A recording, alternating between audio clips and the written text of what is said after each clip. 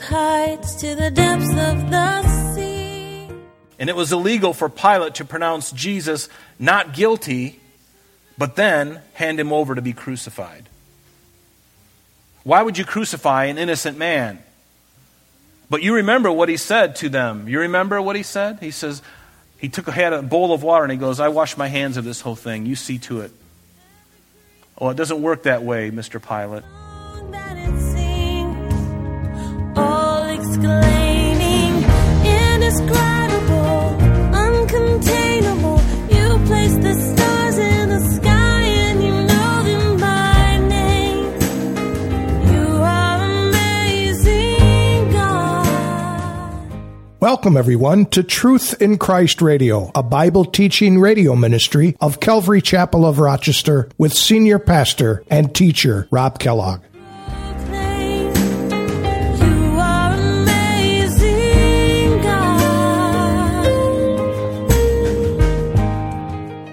Pilate spoke to the religious leaders who wanted Jesus dead and clearly told them that Jesus was not guilty. Pilate went far beyond saying that Jesus was not guilty of a crime worthy of death. He found no fault in him at all. Pilate knew Jesus was innocent. It was illegal to sentence a man to death when there was no fault in him at all. Pilate completed his involvement in the trial of Jesus by washing his hands of the blood of Jesus.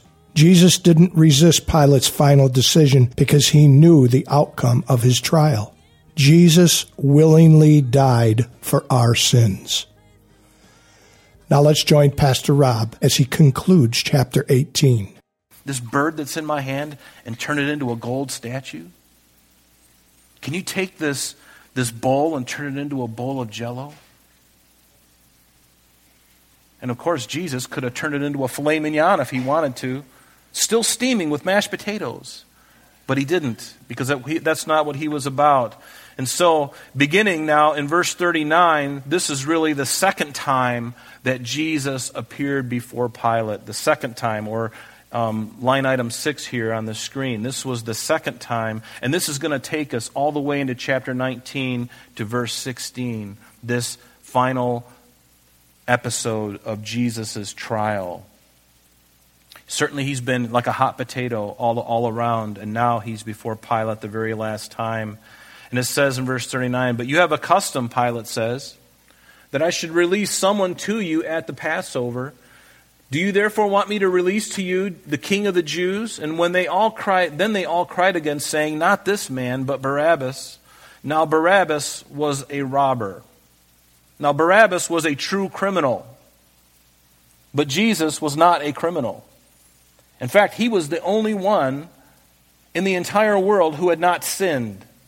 He was the only one perfect on the earth. And you would think that there'd be something about him. You know, have you thought about that? As perfect and wonderful as Jesus is, yet his glory was veiled while he was in his physical structure on the earth. Can you imagine? He looked very plain.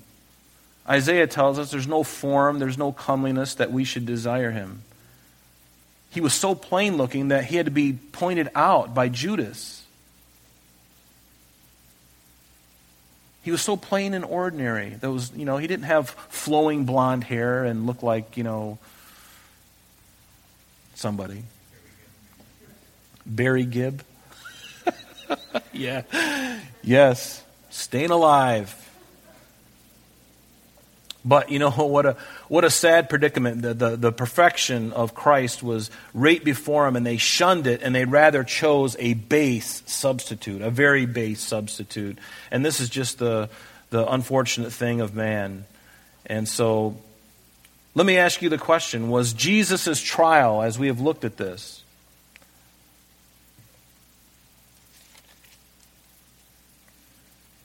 was it legal? You know that I'm going to say it wasn't, because that's true. It was not legal. On many levels. And I'm only going to share a few of these things with you today, but I'm going to read to you a couple of things.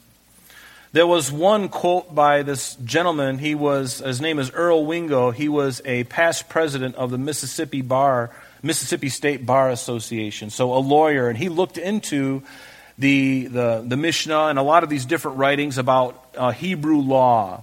And as he began to look at these things, he began to see so many discrepancies on many levels. And he says a careful analysis of all the Jewish laws in existence when Jesus was tried brings one to the conclusion that the entire proceedings were a mockery. Every protective law was ignored when dealing with Jesus. And there was this book that I found that I thought was really a good one. It's called The Illegal Trials of Jesus by this Mississippi State Bar Association lawyer that put this all together. And the things I'm sharing with you are certainly within the contents of this book. But basically, he just outlines the illegalities of Jesus' arrest and sentencing. And I think this is important for us to look at because it's something you don't hear a whole lot of. And so let's look at the very first one. It says, the thing that was wrong with this whole thing is the arrest was without authority of law and therefore illegal. And the arrest was done by a mob of soldiers, and nothing was given to Jesus or said to him concerning why he was being arrested. There was no warrant for his arrest. They certainly didn't read the Miranda warning to him before they handcuffed him and said, you have the right to remain silent. Anything you say can and will be held against you in the court of law. If you do not have an attorney, one will be appointed for you. Do you understand these rights? That's basically what they didn't do. There was no warrant. He had no idea why he was being arrested. He knew, actually, but they didn't present that. Why? Because they didn't even know. They just hated him. He was bad for business. He was bringing people to himself, and it was cutting off this following from the religious leaders. And they were getting really upset with him because he had real power, and they had totally forsaken Christ. They'd forsaken God by their rules and regulations, and they had missed what God had called them to do. And so there was nothing here. The arrest was without authority and therefore illegal. And Annas, before whom Jesus was first taken for examination, was a mere politician without jurisdiction. He had no judicial authority over Jesus. And this is what the Hebrew law states. There was no authority because there was no warrant. There was nothing. And the law prohibited the taking of any prisoner before any individual for a private examination. And that's exactly what happened with Annas. He was taken privately. And the Hebrew law stated that nor under any circumstances was a man known to be at enmity. Rephrase that again. Nor under any circumstances was a man known to be at enmity with the accused person permitted to occupy a position among the judges. And Annas and Caiaphas and all of them they hated Jesus. They weren't even supposed to be a part of the proceedings, to be among the judges. And Annas hated Jesus because of the doctrinal differences, and therefore he was not supposed to be there. And so the third thing is the Sanhedrin was unlawfully assembled. The laws prohibited the Sanhedrin from meeting on the day before a Sabbath. And this was a high Sabbath, and it was also the Passover. They were prohibited from the Sanhedrin from meeting on the day before a Sabbath, at night, remember that, at night, or during the celebration of the Feast of Passover. And it was between 2 and 3:30 in the morning when all of these proceedings happened, under the cover of darkness. Illegal in every way. And 4, the charges against Jesus began to change as the trial went forward. No accusations were given to him or anyone at the very beginning. And as the trial was going on, Annas charged Jesus with blasphemy when nothing was working out. He basically charged him with blasphemy, but not at the beginning. As the trial was going onward, he was tried, or, the charges of blasphemy were brought up. And when Jesus was before Pilate, the charge was then changed to sedition. You don't try for somebody, and then as you go along in the trial, you don't just start bringing up charges. Oh, that didn't work, so let me pull out another one. Hang on a minute. I've got to pull out another charge out of my pocket. Oh, here's another one. Oh, that didn't work. Oh, I got another one. Hang on. And then they pull out another one. Does that sound familiar?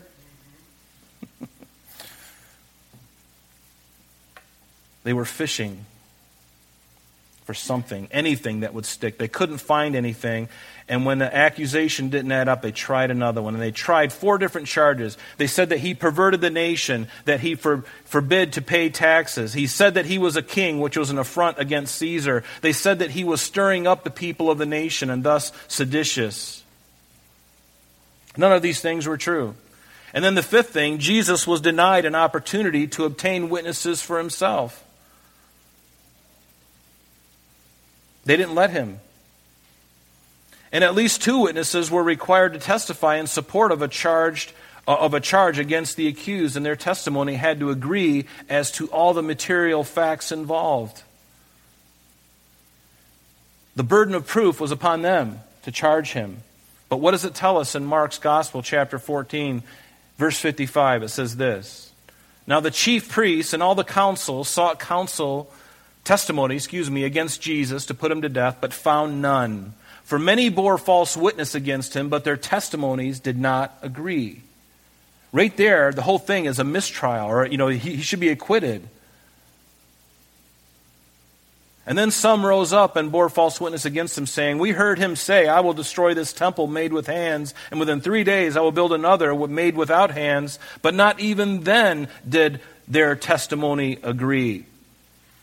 And yet, even in Deuteronomy, the law states that, in Deuteronomy 17, verse 6, that whoever is deserving of death shall not be put to death on the testimony of 2 or 3 witnesses. He shall not be put to death on the testimony of 1 witness. It has to be 2 or more. They have to agree on the material evidence. And none of this was happening. None of it was working. Everything was false. Everything was not mashing out.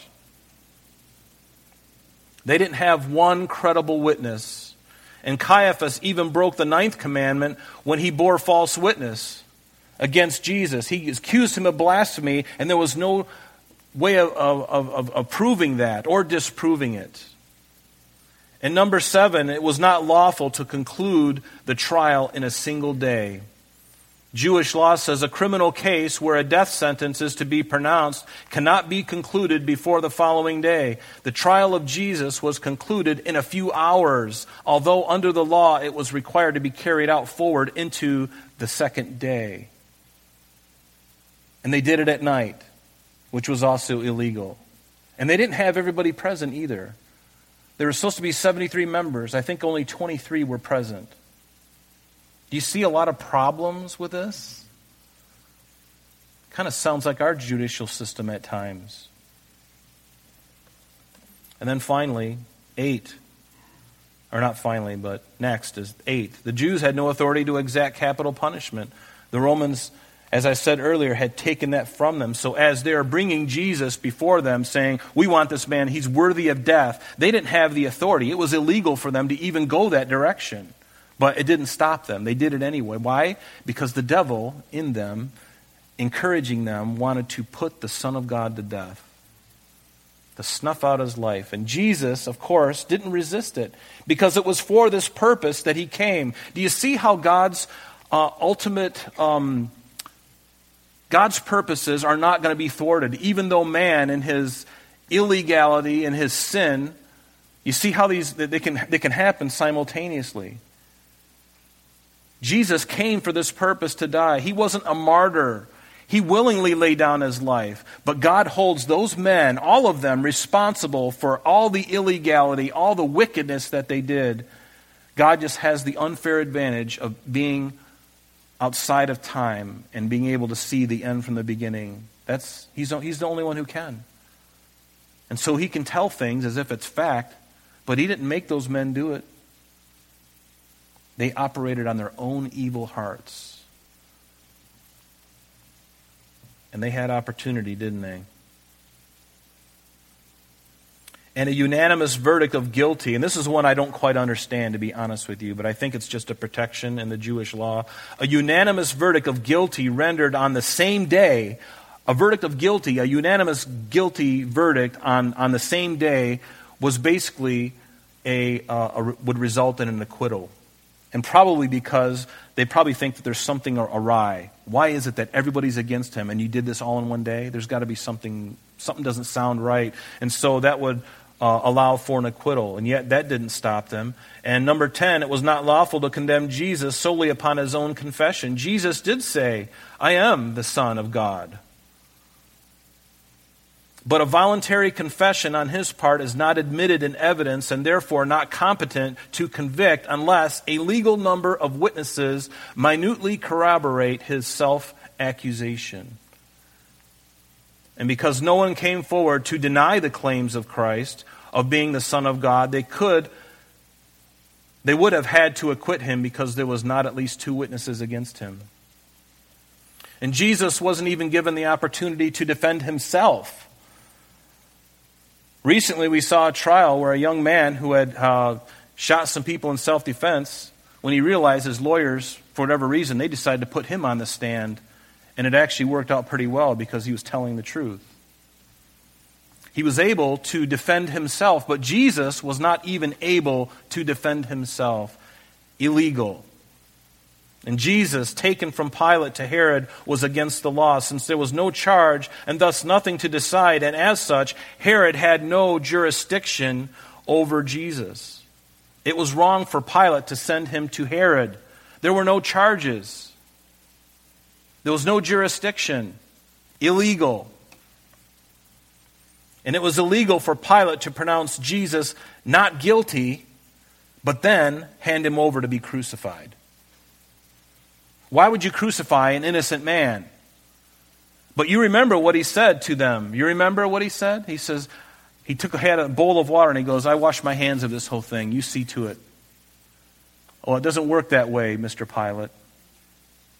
You are complicit in this because you basically said 4 different times, I find no fault in this man, and yet it's illegal for you to deliver this man to be crucified when he is not guilty. He wasn't charged. He had no charges against him. All the charges that people brought up by false witnesses, none of them matched up. There were so many things. This thing was rife with illegality and deception.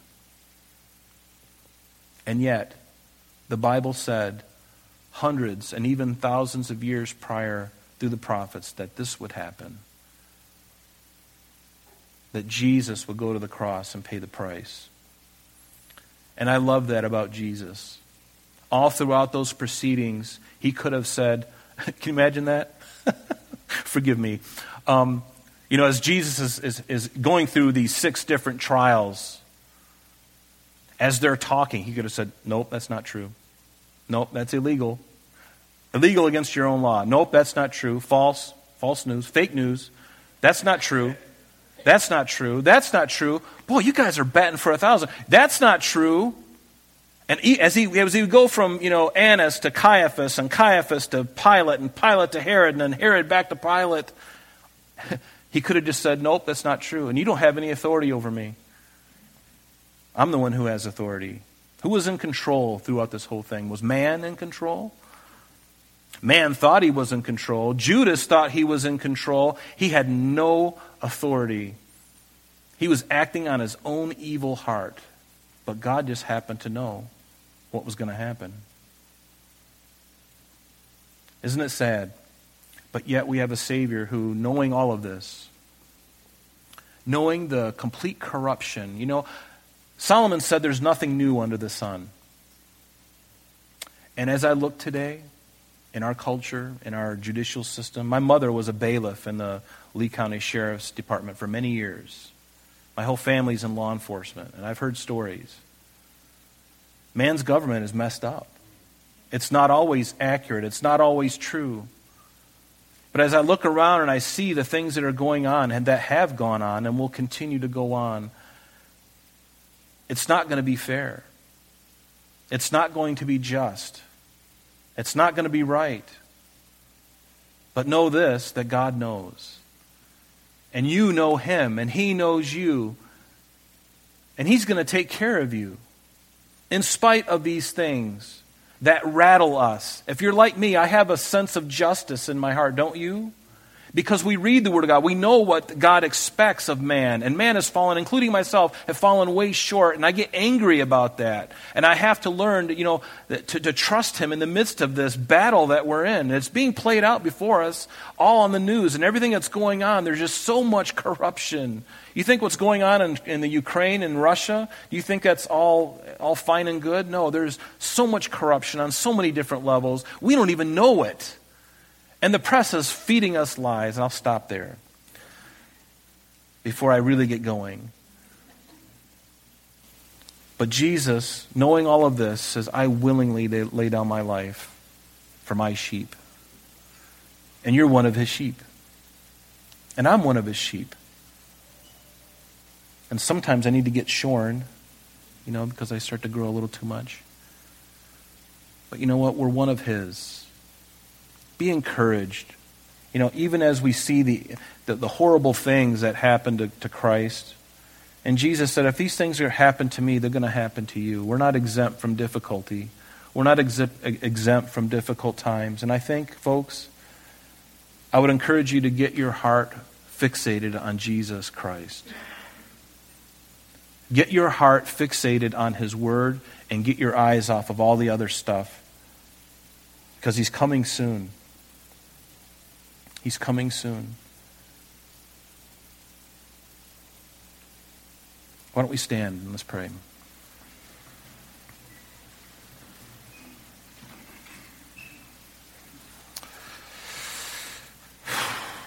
Heavenly Father, we thank you today.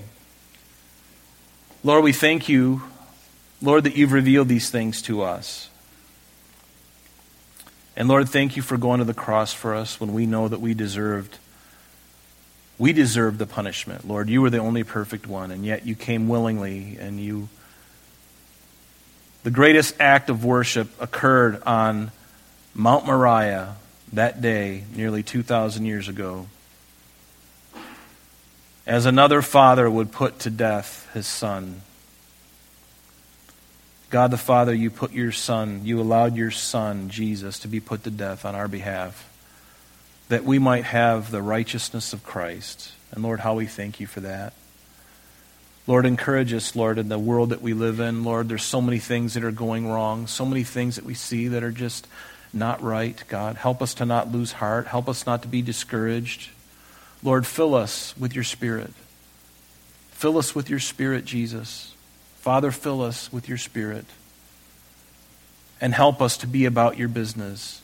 Lord, there's a whole plethora of people that are scared and have no idea of what we know in this room. And they need to know, God. Help us to be about that business. Not about the other business, but about that business. And Lord, help us in the midst of all this to trust you. And especially the things that we don't have a clue about, Lord. We have no idea what is happening in the world right now. You've given us the bigger picture, and we thank you for that. But how this is all where this is going to be, we have no idea right now. But Lord, we trust you. And Lord, we trust you. And so please fill our hearts with your peace and help us to love one another as you loved us. And help us go out from these walls and share the truth of the love of God with so many people. Lord, help us not to turn inward and focused on just the church and on ourselves. And Lord, help us. We ask that you'd fill us, Lord. And would you do these things in all of us? We ask it in Jesus' name. Amen.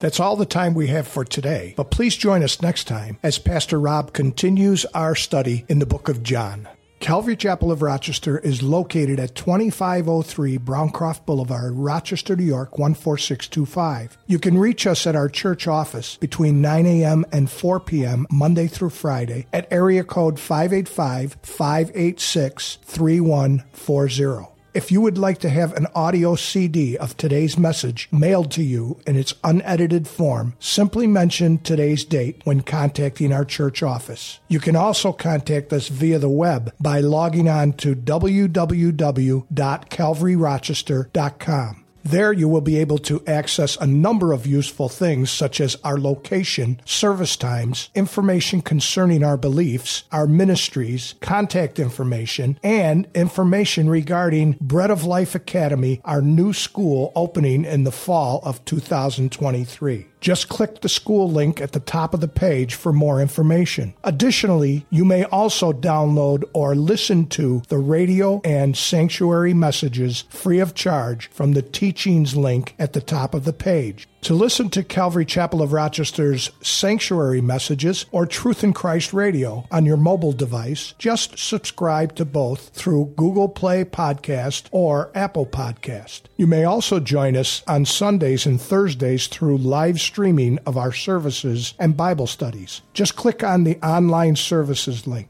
We're so glad that you could join us today, and if there is any way we can bless you in your walk with Jesus Christ, please don't hesitate to call our church office. Remember, Jesus said, "I am the way, the truth, and the life, and for this cause I have come into the world, that I should bear witness unto the truth. Everyone who is of the truth hears my voice." May God bless you in abundance today as you walk with Him, and until next time, this has been Truth in Christ.